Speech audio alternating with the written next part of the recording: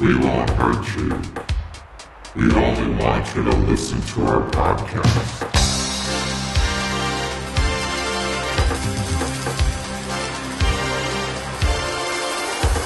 So welcome back to Npny Radio. We're back for our fifth podcast, and what more suitable to talk about than Prince's fifth album, 1999. We're going to do a little bit something different here.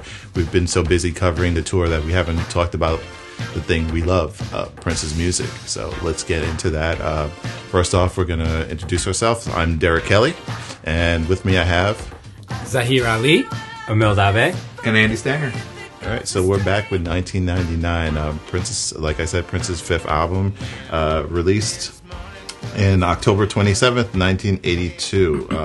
This was definitely not so much different, but it represented a new pace for what Prince was doing. You know, we're seeing now heavy synth, new wave type of music going on. Not so much a complete departure, because we saw some of that in Controversy, but we saw more of a disco music going on there, disco and ballads, and now we're seeing this more new wave, funkier stuff going on. It was really probably one of my favorite, if not top 5 Prince albums. Yeah, and I think for a lot of people, it was the first time that they noticed Prince. Kind of Little Red Corvette was getting a lot of play, 1999 getting a lot of play. So, you know, it's kind of an introduction, you know, to Prince to a lot of people, or he started to really spread out on a mass level, mainstream level with this album, I think. You know? Yeah, I know personally that was my first experience with Prince. I didn't really hear the stuff prior to that. You know, I recall a summer hanging out with my cousins. We were camping, and my cousin Albert had 3 albums with him. He had Purple Rain, 1999, and I think it was Cyndi Lauper's She's So Unusual. We listened to those over and over during the whole entire camping trip, and I went home and I was like, I have to get this. And these were like the first 2 Prince albums that I owned right after that. Yeah. And so, yeah, it's interesting. I discovered 1999 after Purple Rain, going back and exploring the back catalog. Of course, I was fairly young when this came out. But I think you're right, Derek, in pointing out this is a departure album, because it's almost, I would call it Cold War noir. It's a very kind of, at most of the points in the album, it has a very desolate sound, kind of bleak. Most of it is electronically produced. The Linn drum is used almost exclusively, except maybe for Lady Cab Driver, and everything else is synthesized, which is way more than we had with Controversy, yes. Right? And so this is definitely, and Prince wasn't the only person moving in this direction, but there is, and I think even the song's themes as we go into some of the tracks, the theme of the Cold War looms. This is in the 80s. Ronald Reagan is the president.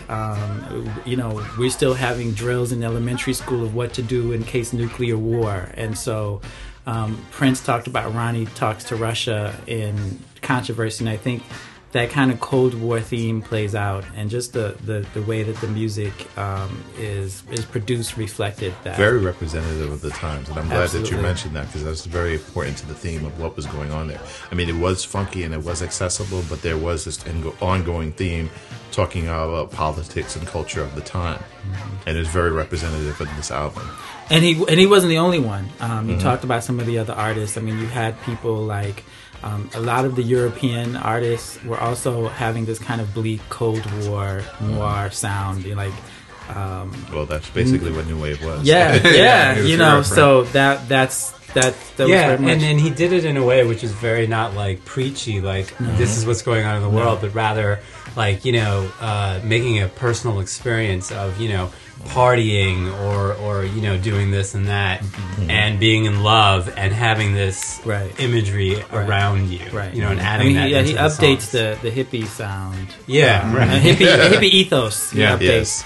The other thing that I thought was interesting about this album, more than anything before, we see the kind of segregation of Prince's musical personalities, because 1999 comes out in October, but in August of that same year, The Times, What Time Is It is released, and Vanity Sixes debut album is released, and we begin to see a pattern of where Prince is allocating certain styles of music to different artists, right? And so the time becomes the outlet for his funk output. Right. For his funk output. Right. Most of his funk stuff is going to the time. And then his hypersexualized, almost, feminine personality is going to the Vanity 6 material. Right. And so, that was all present in Controversy. And he could work all these different markets at the same time. Yeah, he split it up. And so 1999 becomes a serious kind of focused pop project where that is the main emphasis. And so, I don't know if Andy has some of the chart performance on how the album did overall, but... it said on, just looking up online, on the Billboard 200, it peaked at number 9 and was the 5th best-selling album of 1983.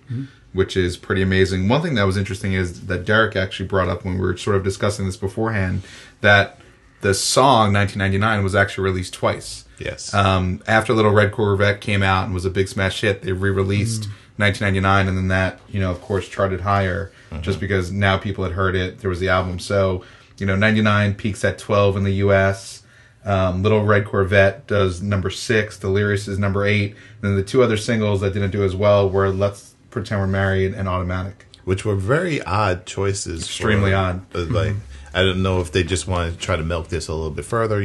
I know they were coming off of the whole MTV hype, and 1999 did extremely well and gave Prince huge recognition as a black artist on American TV.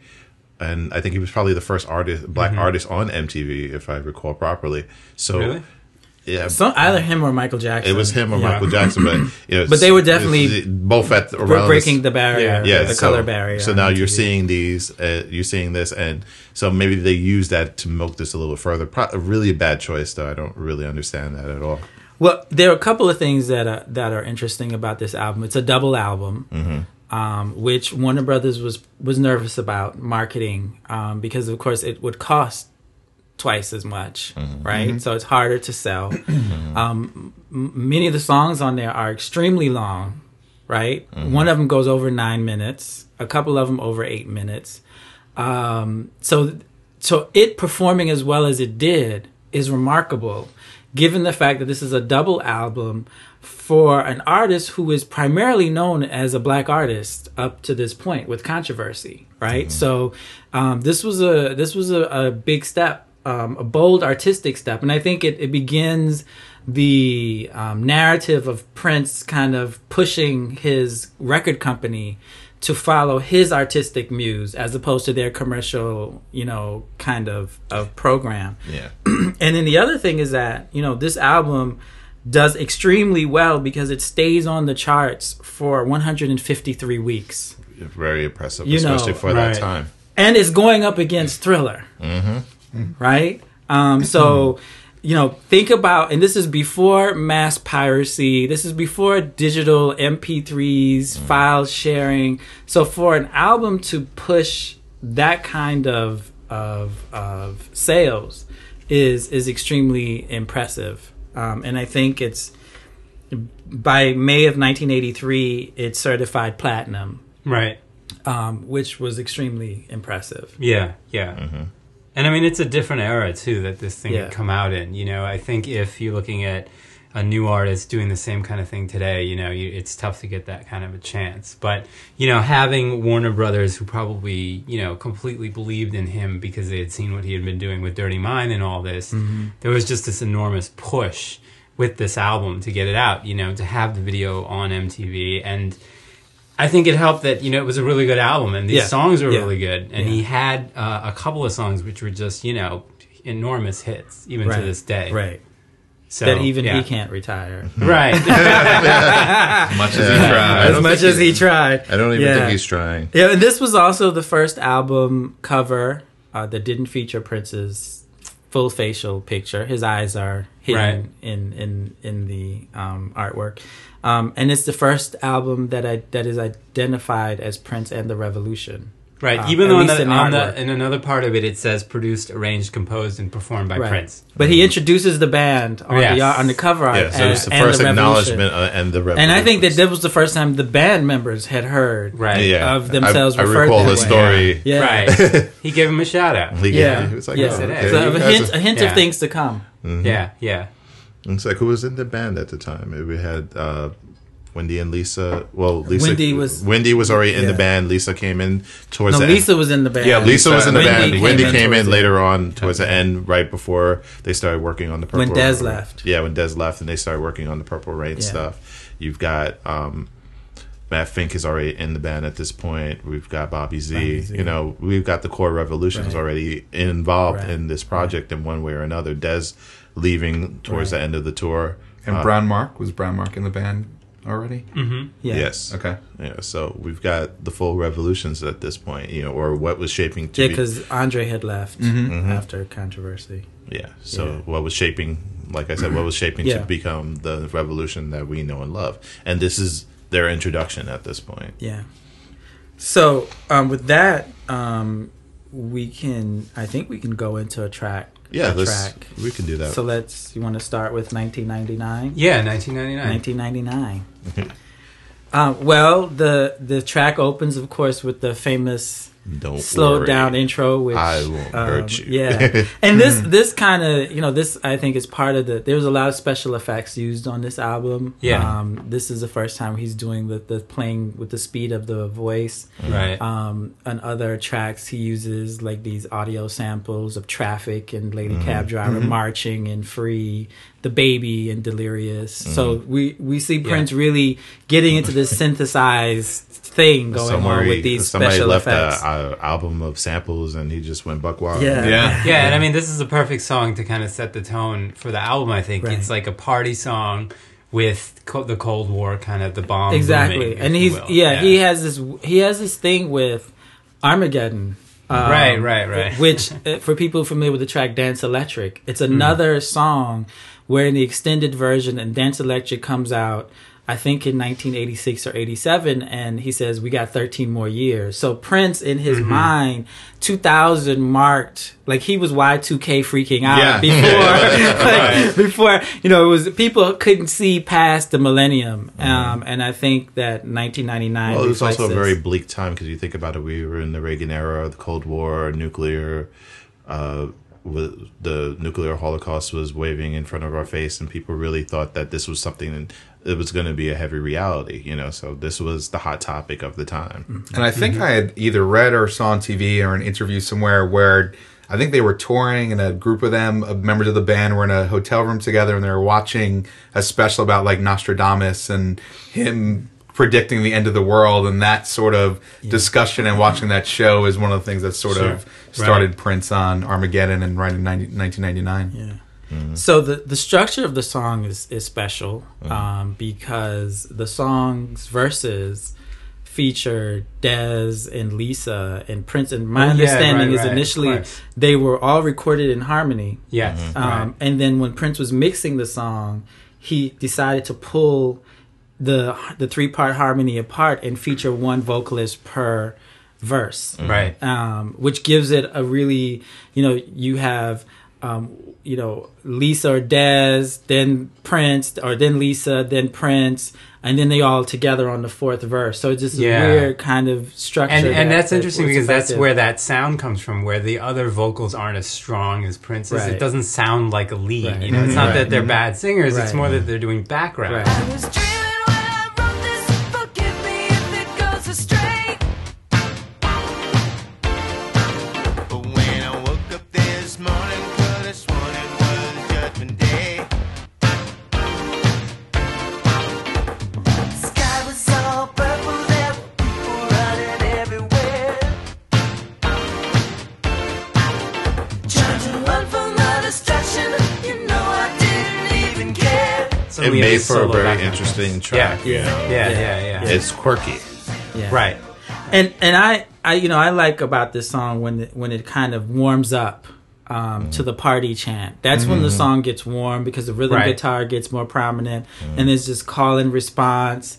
Yeah. And it gets really funky. the towards party. end. Yeah. Right. And then this kind of chant, and his sense of humor. I got a line in my pocket, Right. and it's ready to Ready to roar. roar, yeah. And in the video, he does this sly smile because Yeah. you should know what he's talking about. Right. His kind of double entendre, and the other part of the song, and there's just a specific moment of the song where it's building to a climax, and he screams. Right, this is about 5.5 minutes into the song. He screams, and at the end of his scream, everything drops out except the drum track and the rhythm guitar.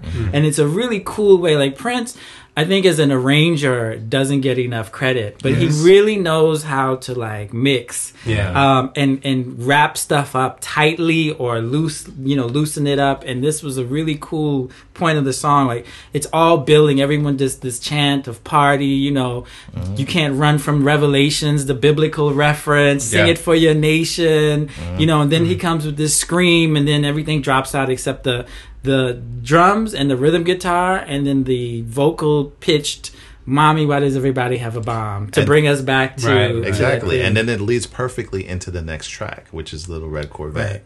right.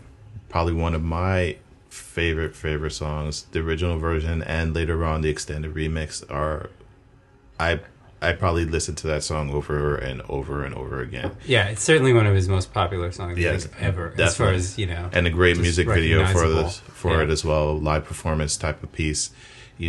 Something that you don't see. I don't think I've ever seen again in Prince's repertoire of music. The style, the rockability. He didn't really come back until later on, and it didn't even the formula that was here, whatever formula was used to create this song, was never ever repeated again in Prince's music. Right.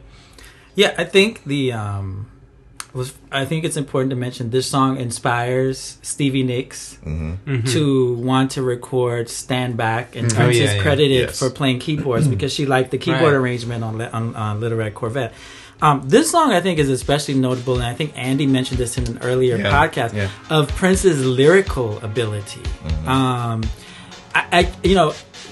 I can't think of maybe on count on my hands some of the best opening lines of a song, and this has one of those. Guess I should know by the way you parked your car sideways that it wouldn't last. See, you're the kind of person that believes in making out once, love 'em and leave 'em fast. Guess I must be dumb. She had a pocket full of horses, Trojan and some of them used. But it was Saturday night. I guess that makes it alright. You see, what have I got to lose? Honey, I say, Excellent. Just sets it Yeah, up it's amazing. completely. There's a and story. There's a story here, and the story is, and one of the things that Prince, as a male artist, as a male R&B artist, and then as an emerging pop star, is unique in exploring male vulnerability.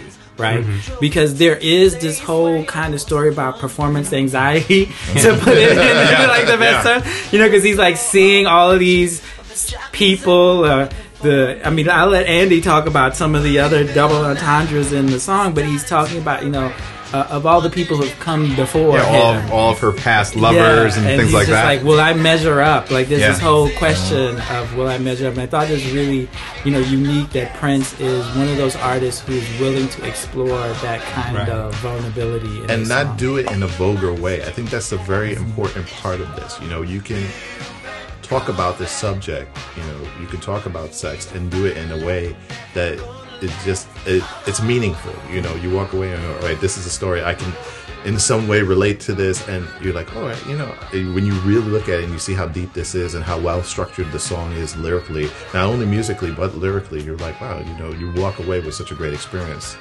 And as a young kid, this is the first time I heard Trojan. Oh yeah, of course, it blows And the mind. Prince is kind of like ahead of his time. I'm Yeah, sure people it were really using is. condoms back then, but of course, condoms become a big thing I as think it was AIDS very progresses in taboo. the late 80s, and this was taboo. And for Prince to just put that out there, I thought was pretty, pretty important. I mean, It was bold. to put that out there, like, And to even mention he's condoms. talking about a woman that's had many previous sexual partners. Like, that's not talked about in the 80s. Right, You know, now it's right. like, oh, Britney Spears has slept with Right, 1,000 people. We right, don't even care right. anymore. Yeah, and he does it Right. like Derek says in kind of flattering way, right? Because there's a way.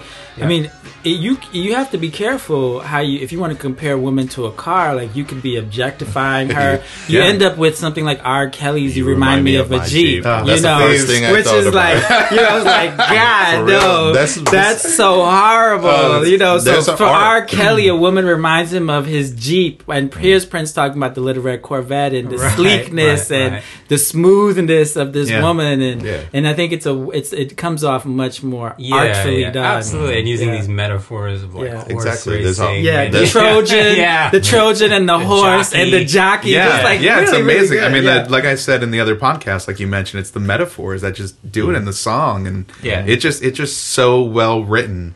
And it actually is one of the songs when you listen to it, it makes you think. Like you're listening to those references, you're listening to like his angst with trying to deal with this woman and his feelings. It's just an amazing pop song. Yeah, and this song, I mean, even more than 1999, to me, Little Red Corvette is a song that's really stood the test of time, Yeah, too. yeah. Even in the way he's been able to reinvent it almost Absolutely. every 5 or 10 Absolutely. years, and he's still performing it. Yeah.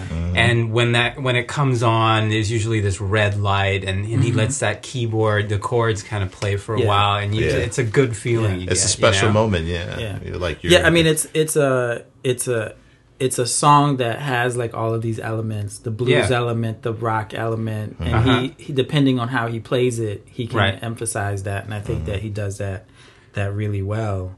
Yeah, yeah, and I think we started to hear a lot of like the Purple Rain ideas also coming Right. out of a song like Right. this, you know, Right. where it is kind of this fusion, Right. And it's so unique. You Right. don't have a lot of songs like Right. that, you know.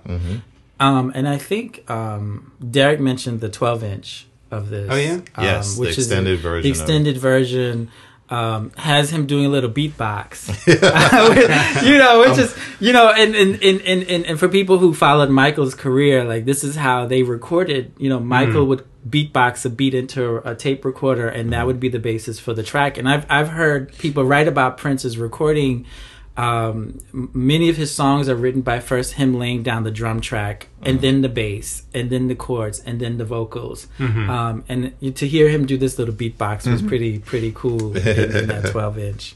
Yeah, that was a very fun single. It's weird when you listen to it, but it's a nice addition to a great song. You know, it doesn't take away; it adds to it. And you, oh man, I love that single. I can't. Yeah, I mean, which brings us, to the next song, which is "Delirious." Yeah, Which for me personally is a throwaway. Like I yeah? could do without it. I don't care for that rockabilly type thing. I get delirious whenever you're near.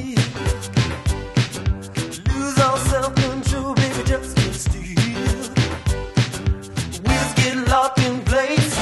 Stupid look on my face. It comes to making them pass, pretty mama. I just can't wait to rest 'cause I get delirious. I think that's always a crowd pleaser when he does that live. It's, yeah. Well, that's it for me. Delirious never played well on the album for me, but you know, when I saw it, especially like the version he did kind of on the Purple Rain tour with Possessed, Yes. you know, kind of back to back with that. Yeah. I mean, he was just, you know, in those moments, he's so into it. So there are arrangements of Delirious. I mean, I like how which in the Welcome blow to me away. America shows, he turns Yeah. Delirious into like a church vamp. Oh, yeah, that right? was Like great, too. he yeah. really Yeah. churches it up, which I can get with. But the way it's presented on the album, it's like, I mean, it makes me want to bust out with the Carlton dance. I think that's what it's meant for. I know. Yeah, I mean, it's never been one of my favorite Prince popular songs, popular Prince songs. Right. But I mean, I still appreciate it. But you're right. I think it works better live when he's running around the stage and performing it, and all the crowd's into it, things like that. Right. And then we have the sample of the baby, which many people think is original to Prince, but I did some research and found that it comes from a Perry and Kingsley song called "Countdown at 6," or a Interesting. record by them called "Countdown at 6." And this is the same baby sound that Timbaland samples Oh, wow. in the Aaliyah song. Yeah, you're right. Yeah. So. That's a little piece of trivia. I don't have too much more to say about Delirious. to Yeah, be quite no, honest. So let's go into Let's Pretend We're Married. Another great song lyrically?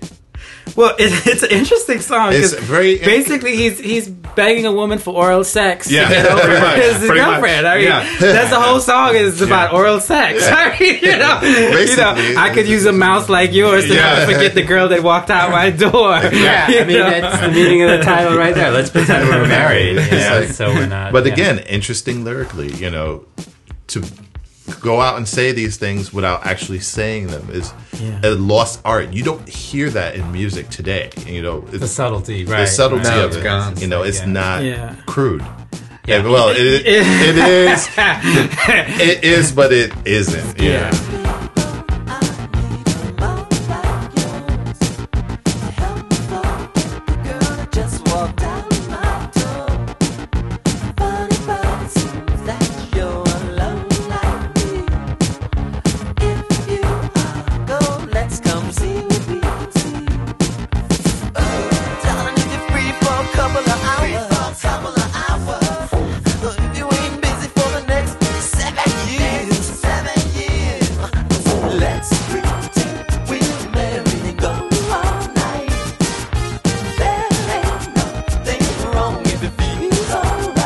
When I first heard the song, the first verse, I'm thinking he says, "I can use a love like yours," and I was like, okay. But then by the second and subsequent verses, it's clear he's saying mouth. Yeah. And he is begging this woman for her head. Yeah, I mean, yeah. that's basically it. But and then closes the song out with this it's kind of like Darling Nikki. It's like a really raunchy song that closes out with God. He's like, I'm in love with God, and if you don't, you're a double drag fool. It's like, okay, Prince. Yeah, where did that come from? Yeah. It's such a juxtaposition. You're like, Right, but I do want to say, I do kind of still agree with Derek. I think that he does have a point. When I was younger and I would hear songs like these, there were things that were over my head, and the meaning of it was not. I didn't take it as an explicit meaning until later. I started to understand when you it. grow up and you're like, I feel like these days, songs on the radio, Yeah. a kid is more like. Well, there's I mean, much more room. I don't know, but by the time in the part where he says, "I seriously want to f the taste out of your mouth," I mean, I think he's pretty clear what kind of intercourse he wants to have with this Right, woman. and he had some, raunchier songs like that your parents might be like, hey, And this was an extended track, right? I forgot how long this goes for, but this goes for over 8 minutes or something like that. And I think he had a rep. He had a rep for being on that It's 7 line minutes long. occasionally. 7 minutes There were long. songs, where he was pushing it. Yeah, this is one of those you run to the record player to lift the needle off the record. Like If your parents are lower it. Yeah, absolutely. Because that doesn't appear on the lyrics. Usually the lyrics on the cover sheet, give you a sense of what's coming. But this is an ad lib. Interesting enough, seriously wanna. But interesting enough, when this was released as a single, it was backed by "Irresistible Bitch." So it's like, oh, okay, we're not pulling any punches here. No. Right. There were some B-sides to this album too. Maybe we'll talk. Yeah, about we can talk about that because we later. missed the important B-side to 1999, which we can get back to. Right. Dance music, sex, romance. DMSR. Because obviously you can't put that on the record. And one of the funkiest tracks on this album is Dance Music, Sex, Romance. I think it has a warmer sound than the other songs. The rhythm guitar is prominent, a crazy bass, the horn stabs, the synth stabs. This is one of my favorites. Yeah, same here. Oh, definitely. One of my favorite Prince songs, actually. Yeah, I almost think it's like a hidden gem because most people who are not big Prince fans don't even kind of overlook this song. But this was on Risky Business, right? Was this the track that Tom Cruise danced? No, he doesn't dance to. No. He doesn't dance to in the party scene. This song plays on Risky Business. Oh, okay. I thought you meant the famous. Not the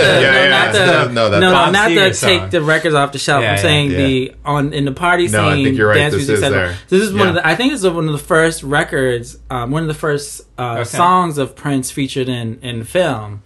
And while we at it about Prince in film, 1999, the album cover is featured in The Breakfast Club.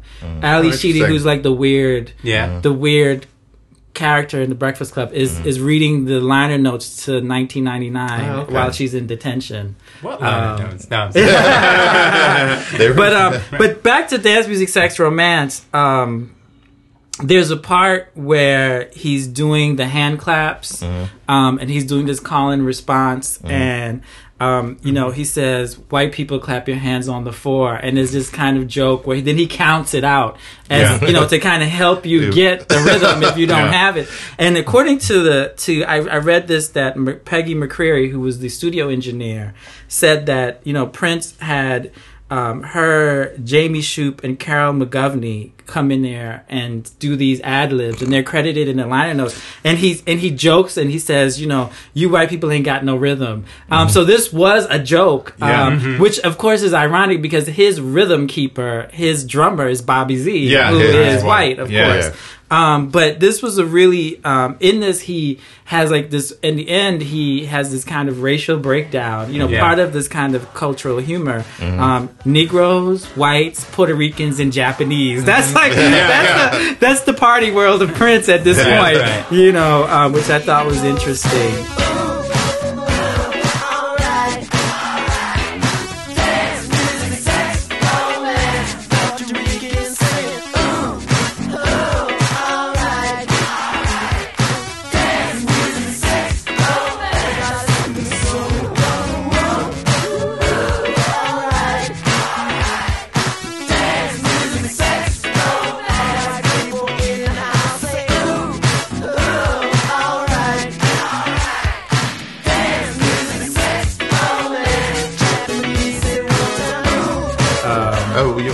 I think in this album, and I don't think we mentioned this, is that you start to see Prince's emerging sense of humor.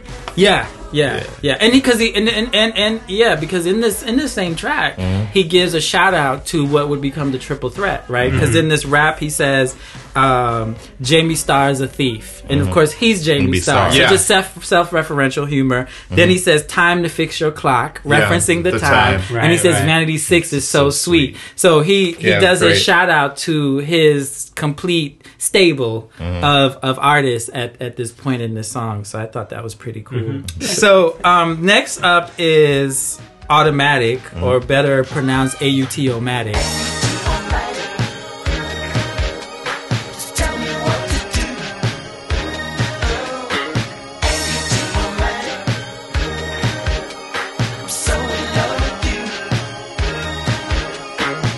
This is the longest song on the album, clocking over 9 minutes. Just to step back 1 second, on the LP, those last two songs that we talked about are the only songs on that side of the album. Yeah. That's interesting. So Automatic is more of this kind of strong synth with the Linn drums. Yeah. And actually, when I heard Automatic, and released at the same time as She Blinded Me with Science, and if you listen to the synth, the winding synth in Automatic, it has this kind of reminiscent to me of what Thomas Dolby was doing, which is, again, we talked about like this whole movement in music at the time. This was a potentially controversial song because of the bondage in the video, the bondage theme, and even in the song at the end, there's a woman moaning, crying. We're not really sure what she's doing, right? So it's a little unclear, but very strange music video. Yeah, but I like this track, because of the synth again. Which next track up is Something in the Water. Something in the Water Does Not Compute. Right. And again, Prince. This is Prince getting dissed. And I think some of his best songs are when Prince is getting dissed. Or just dealing with the relationships and the struggle. Yeah. Some people tell me I got great legs. Can't figure out why you make me beg. Does not compute. Does not compute. You think it's special, well so do I. Why is special when it make me cry? Does not compute. Don't not compute. Must be something in the water they drink. It's been the same with every girl I've had. Must be something in the water they drink. Why else would a woman and I think I talked about this prior that to me that works for me with Prince because I can associate to what he's talking about. Yeah. You know, this new world that he's in, I cannot access. You know, so when you look at the 2010 album and you're like, not the 2010 album, the previous album, the 2010 album was released in Europe a few months ago. It's not accessible to me. You know, I'm throwing away a lot of the tracks and I'm not listening to his album all the way through because I don't understand what he's talking about. Yeah, so then you go back in yeah. time and you listen to this album, you know, I can associate what he's talking about. I've gone through pain and angst and embarrassment and dating and whatever goes on through in the life of a young male, you know, so I'm experiencing this through Prince's eyes now. Yeah. And I think this is the coldest sounding track of the album in terms of the electronica. The party slows down at this part. This is and you get the real sense of isolation, which matches the topic or the lyrical content. I like the outtake to this. If any of you guys have heard the outtake with the piano, that piano solo, it is actually one of my favorite outtakes. Is this track with that? So. That's Something in the War Does Not Compute. Then we get to Free. Which is probably the first ballad in the whole entire album at this point. Yes. It's fairly long, and this has the marching. And this is, I think, Amelia, you mentioned how Prince handles the Cold War, because Free here has a double meaning. Yeah.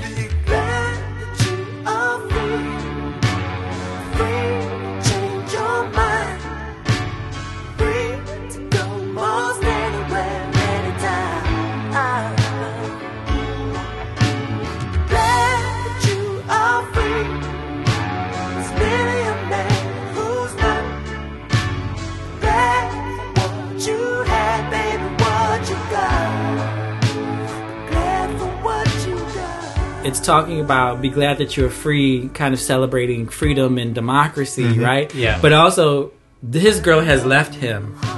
So you're free to change your mind, free to go anywhere, anytime. You don't have to answer to anybody. Yeah, right. So he's paralleling the nation state with a marriage situation. So the whole album is about, you know, this single person living their life. The interesting thing, of course, is that Free was a replacement for Moonbeam Levels, which is an outtake that has never been released, but has some melodic similarities to Three Chains of Gold. But Free has that kind of anthemic, you know, almost closer, because it doesn't close the album, but it gives you a sense of how Prince would begin trying to include these kind of anthemic songs in his albums. Yeah, absolutely. And I think in some ways, to me, you know, it even reaches farther than 1999 with certain lines, you know, like when he says, you know, be glad that you are free, because there's many a man who's not, right? You know, and things like that. It's just kind of a global kind of a line, right? You know, right? Yeah, and it still rings true to this day. I think it's still a good song that's appropriate when you look around the world and it definitely has timeless. I don't really think that this is actually even performed that much, and it's a great song. He performed it doing One Night Alone, I think. Yeah, he did. Yes. Just like one verse. Yeah. When he's doing the That's piano why I thought it medley. was short. Yes. Right. Been listening to that. Been listening to that. The one verse. Yeah. So then that brings us to Lady Cab Driver, which probably is the most controversial song on here. We will talk about why. No, but AUT-O-Matic was controversial for the video. I think this is controversial for what happens at the end of the scene. But before that, this is the warmest sounding track, because this is the only track I think that uses live drums. I see. All the other stuff is strictly Lynn drum machine programming. This uses live drums, that plus the rhythm and bass guitar. This almost sounds to me, there are points where this sounds like 777 93. I was going to say, it sounds like a time song. It sounds like a time song. And if you later in Lady Cab Driver, where Prince is flipping between synth and electric guitar, that same kind of arrangement occurs in 777 93 11. Right. This kind of switching up from synth to electric guitar. So it reminded me of that album, and the liveness of it, the warmness of it, also reminded me of that album. The taxi cab theme is something he mentioned in Anti-Christian, in Controversy, where he says, until you're crucified, I live my life in taxi cab. So that's a kind of recurring motif. And in this song, at the end is, this, depending on some people say it's a rape scene, some people say it's just aggressive sex. I initially was very uncomfortable listening to this song, where he's basically saying, he's clearly having sex with this woman, presumably the lady cab driver, whose voice is played by Jim Jones. This is for the cab you used to drive for no money at all. This is for why I wasn't born like my brother, handsome and tall. This is for politicians who are bored and believe in war. And this, that's for me, that's who that one's for. This is for discrimination and egotists who think supreme. And this is for whoever taught you how to kiss and designer jeans. That one's for where you have to live. This one's for the rich, not all of them, just the greedy, the ones that don't know how to give. This one's for Yosemite Sam and the tourists at Disneyland. And this one, that's the one. That's for the creator of man. This is for the sun, the moon, the stars.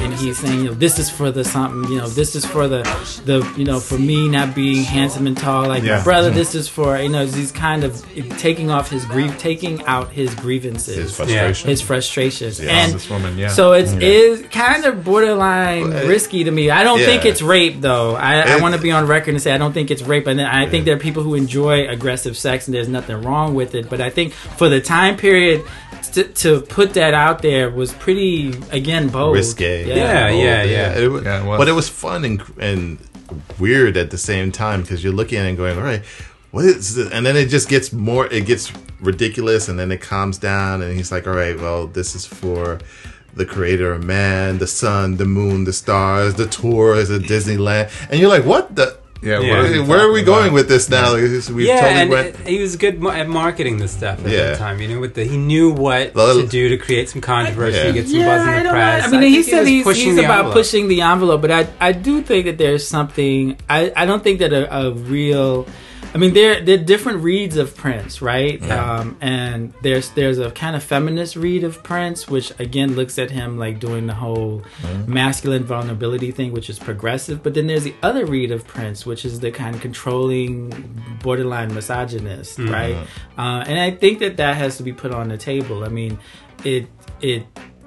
it's walking a fine line. Yeah. I mean, I think it's walking a fine line. I think in the body of work where he does present himself as vulnerable, I don't think that it's intended to be a rape scene. Although some people have, I think it's important to say some people have read it that way. And there is an outtake, Extra Lovable, where Prince does say, I'm going to have to rape you now. You know?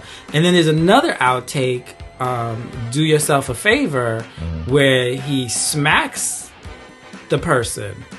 So I think that we have to keep that on the table of, questionable. I mean, Prince was young. Obviously, this is 1982. Another reason why these things weren't released. Prince is like 24 years old when this album is coming out. How many 24-year-olds living in 1982 had progressive gender politics? Not a whole lot. Right. Certainly not a whole lot of rock stars or wannabe rock stars. But that's probably why he pulled those songs back, And but this song is here. I know. I mean, this song is here. So, I think there's a basis to talk about his gender politics. Maybe a future podcast will explore Prince's gender politics. But it also fits in this roller coaster of what's going on. The rejection, everything that we've already talked about. It fits in there. It's in that. Now he's letting go of his frustrations. So it's there. It's part of the theme. It fits for the contents of what it is if you take it that way. But there are people who are going to take it in different directions, as you mentioned. So next up is All the Critics Love You in New York. New wave to the fullest. Yeah, and this is new wave to the fullest. Why you can play what you want to. All the critics love you in New York. They won't say that you're naive if you play what you believe in New York. Purple love and more, it's all you're in it for, but don't show it. The reason that you're cool is cause you're from the old school and they know it. All the critics love you in New York. Time for Jazz to Die. Yeah. Almost the death of organic music is being pronounced here. Is 4th of November significant? I kind of looked around. I didn't see anything significant. I know. Yeah, I It don't says know. 4th day of November, we need a purple high. Yeah. They just could have rhymed. Yeah, I just I used, like to I used it sometimes- as my status update in 2008 because it was the 4th day of November was election day. that's That's what I. Yeah. That's how I connected it with. But Man, I'm maybe sure it's that Prince is was Notre Dame. Yeah, and Prince the prophet, right? Yeah. And then lastly, International Lover, Yeah. which is the classic ballad that we kind of expect one on every album. What I like about this this song is it reminds me of when Prince does this whole analogy, like the court scene in I Hate You. Yeah, like exactly. this is he's like Right, the right. pilot, and he's using all of those metaphors, right? The airplane, Yeah. the flotation device, like it's all very Coming in for a landing. it's almost it's maybe too forced, but it's very complete usage of that metaphor. He takes it to the full extent. It appears to me that you could use the date tonight. A body that'll do you right. Tell me, am I qualified?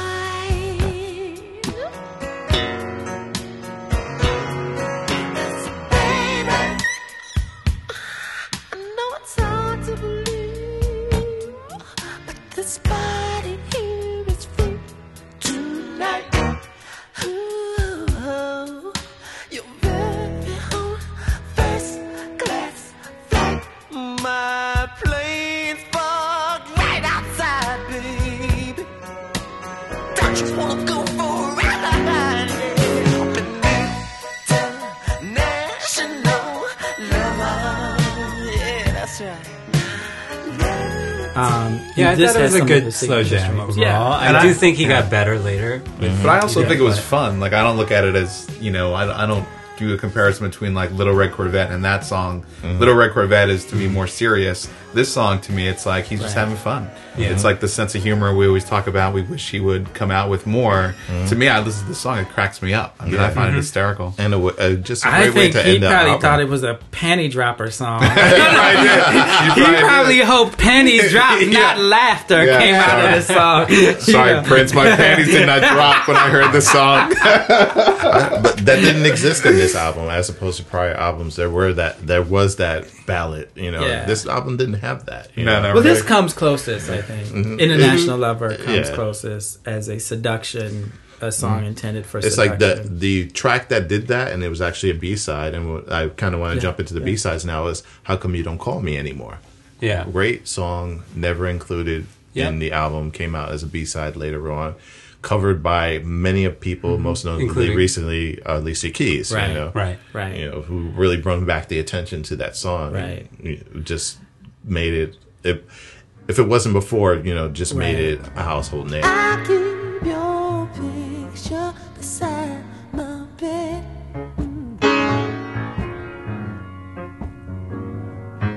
And I still remember everything you said.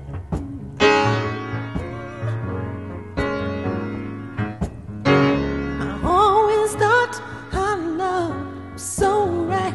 I guess I was wrong.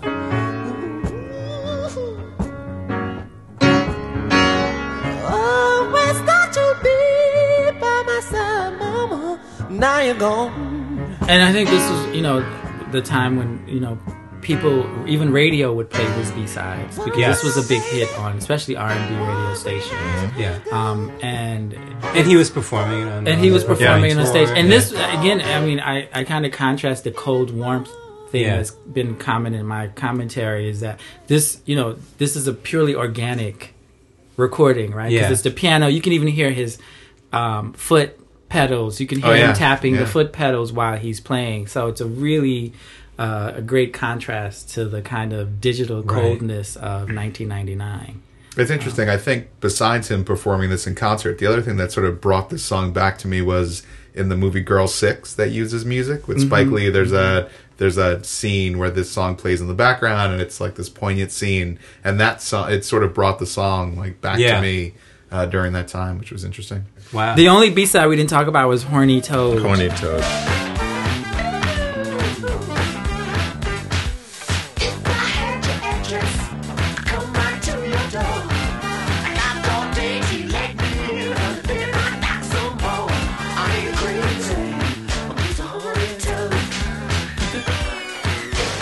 Oh yeah, which was the B-side to Delirious. Right. Which I didn't like anyways. Well, do you want to start like just so we cover You it? Just, can, because I don't have anything to say about it. Just say, was that on? What? I don't even remember Horny Toad. Was that on the? It's funny because I think he re-released Horny Toad as part of the Get Off singles. was That's Horny Horny Pony. Pony. Yeah. Which is the same stupid hey, song. Boney. No, Yeah. Horny, I'll get Horny him Toad. confused. Horny Toad is a continuation of that kind of rockabilly Yeah. Is sound Horny of Toad on Delirious. the hits It's in B-sides, yeah. That's why I know. Yeah, Mm-hmm. but That's it why I know. wasn't particularly remarkable. No, to it was me. a throwaway. In 1999, December. the album Hold on, I have the achieves article. fourth platinum status. Yeah, 4 times platinum. 4 times platinum. And, Which is 4 million records sold. Yeah, yeah. So, and it And- makes a reappearance on the charts. Yes. Right, because everyone's expecting Right. it's the most appropriate song to sing, not only in 1999 but 1998, right? Because Yeah. New Year's Eve is about to be 1999, and in 1999 it's about to be 2000. The party's over. Which is what the song was actually about. It was about the year 2000, not the year 1999. Yeah, Yeah. So now he, in his struggle with Warner Brothers Records, big deal about his masters, he decides to re-release his own version of 1999 and call it 1999 New Masters with the intentions that he's going to remaster all his stuff, and here's the first one. Right, because the idea being that the record company actually owns that physical master. Right. So if he re-records the entire song, now he owns it. He could do whatever he wants. Exactly, with it. 'Cause it's a new re-release it if master. you want. Yeah. But unfortunately, this is a miserable failure. It's probably the damn. No, I'm sorry. It was the worst single that Prince has ever released at this point. The remixes were horrible.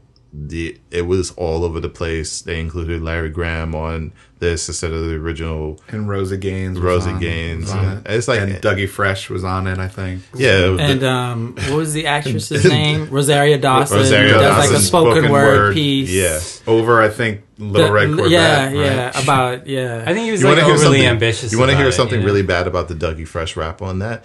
In the Ghostbusters 2 soundtrack, he has a song called Spirit, and he reuses that same exact rap in the 1999 New Master. So Wow. I can't. I don't like speaking bad about Prince music, but this is really bad. I mean, it was Tower him Records trying was- to capitalize on the fact that Yeah. it was Warner Brothers was selling it like crazy. Yeah. I mean, they even, I think, added stickers to the albums that says, like, includes 1999 on this and whatever hits album it was on. And they he was re-released trying it to as do a single. As a single, yeah. Yeah. So it was him trying to do that. It was a low point. It wasn't. yeah. And- I actually went to his sort of album release party that was in Vegas for 1999, The New Master, and have the T-shirt somewhere Wow. in my apartment still. But it was at the MGM Grand, the Studio 54. I don't know if it's still there, but that was the name of the club. One night, the Time performed. The next night, he performed.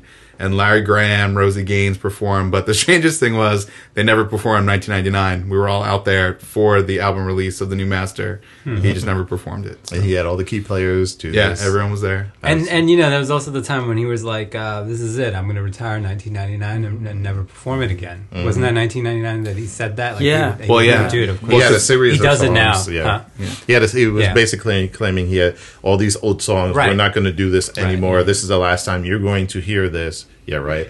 And Well, time is a trick. yeah, apparently. Right. Yeah, I mean, he was So, supposed to it could be- retire It it. could be 1999 right now. Could be 1492. It could be 1492. Well, he was supposed to retire it after. Could be 3120. Well, I mean, he was supposed to retire it after the performance that was played 99 into 2000 on pay per view. That Yeah. then That became you the also rave. attended. I did there too. I was Right. there too. That then became the rave into the year 2000. 2000, Yeah. which Until- yes, I went to that. I think it was whatever the This joke term is- is.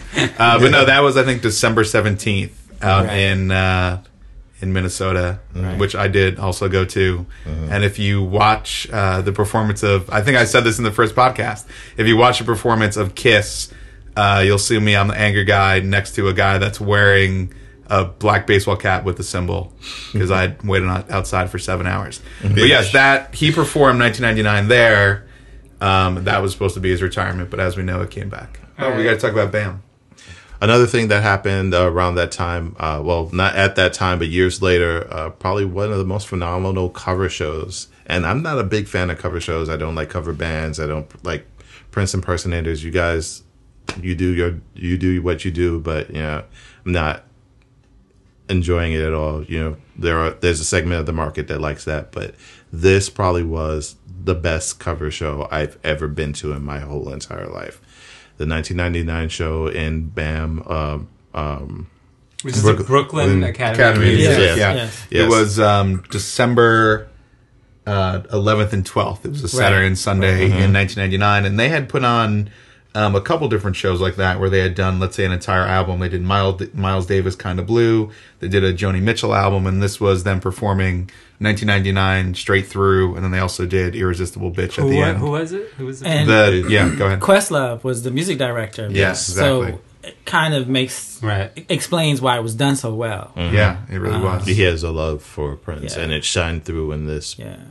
performance. So yeah, you had sort of like the Roots were sort of like the house band. You had different people performing. Vernon Reid from Living Colour was also the guitarist. Was also a major person that played with them the entire time. You had so many different performances. So you had folks like Bilal performed. Bilal did an incredible version Nice. of International Yeah, it Lover. was great. It was great. Joan Osborne did Little Red Corvette, which was really good. I remember that. Prince B from PM Dawn did Free. Yeah. And I don't know if it was Yeah. both nights. I went both nights, but I definitely remember him coming out in like a Purple Rain Prince outfit and everyone just going crazy. The lead singer of In Living Color, Corey Glover, came out and did Lady Cab Driver, which was actually gave me a brand new appreciation for that song. He was crazy, just very, very active and performing. He was running through the audience while he was doing it. And then Questlove's ad lib at the end with the kick drum. Yeah, he did. He sort of did the scene that we talked about before, like the sex scene. Yeah. But like on the drums and Yeah. yelling out everything, which is pretty funny. Yeah, we all had a good time with that. Chocolate Genius did Irresistible Bitch. I don't know who that is, but it was a good performance. I remember it was pretty good. Chocolate Genius. I don't know. I don't remember. I don't know. Google him. Look him up. It's on Somebody- Wikipedia. I'm trying to remember. Somebody came Was out. Michelle on there? Michelle. Yes. Yes. Yes. Yes. What did she do? It doesn't say it on here, but she definitely performed it. Very impressive. These are all really, really well-known, Yeah. local, in some cases, national Yeah. artists. Something in the Water was done by Rashid. Rashid. Rashid, Yeah, yes. yeah. Yeah, good musicians Yeah, in their these Yeah, own it was right. really Good great. musicians Yeah, in their Good own right. songwriting. People And then- that are So, either yeah. up and coming or coming out at Yeah. that time, and Yeah. they're really just tremendous I'm artists going right to now. pronounce this completely incorrectly. Delirious was done by Quadi Mundi. Sorry if you're out there listening. Sorry.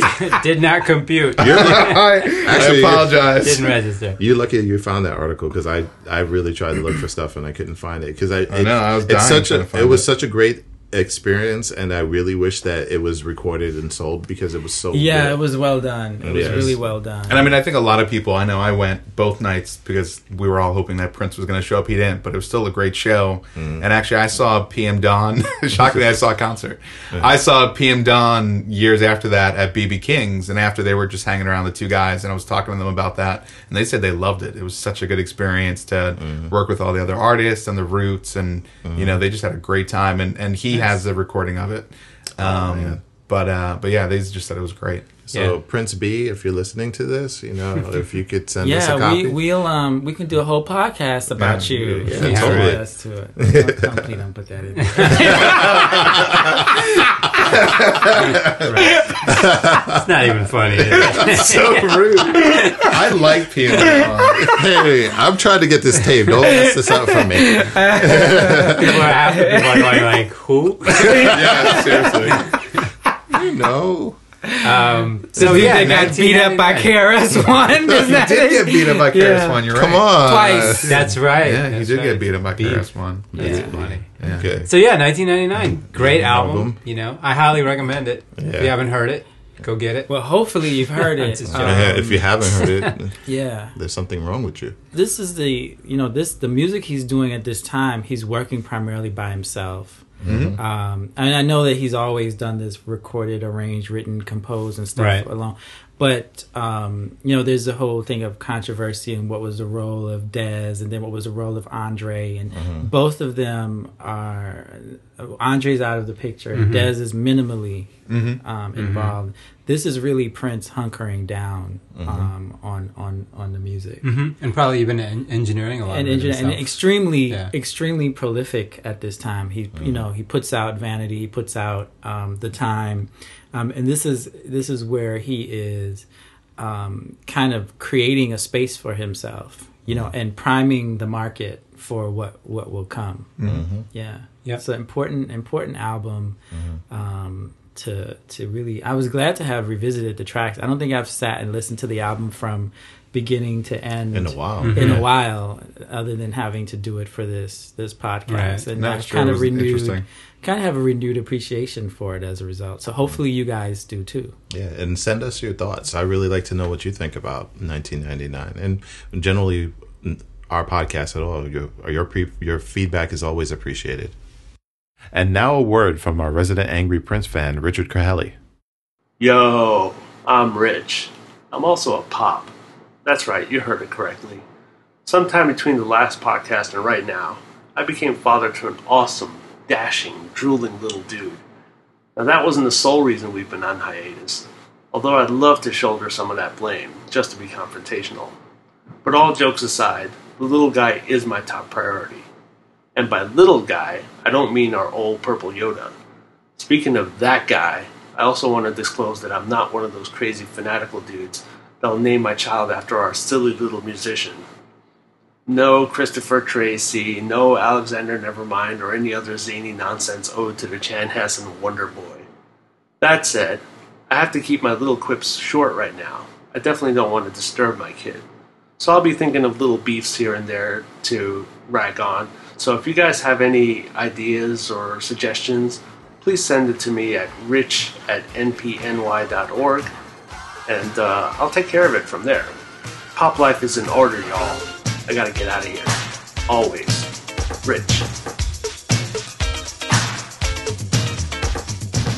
Thank you for listening to NPNY Radio. We want to thank you for listening, and we want to remind you to send your feedback to radio@npny.org. We'll be back in a few weeks with another episode, so stay tuned.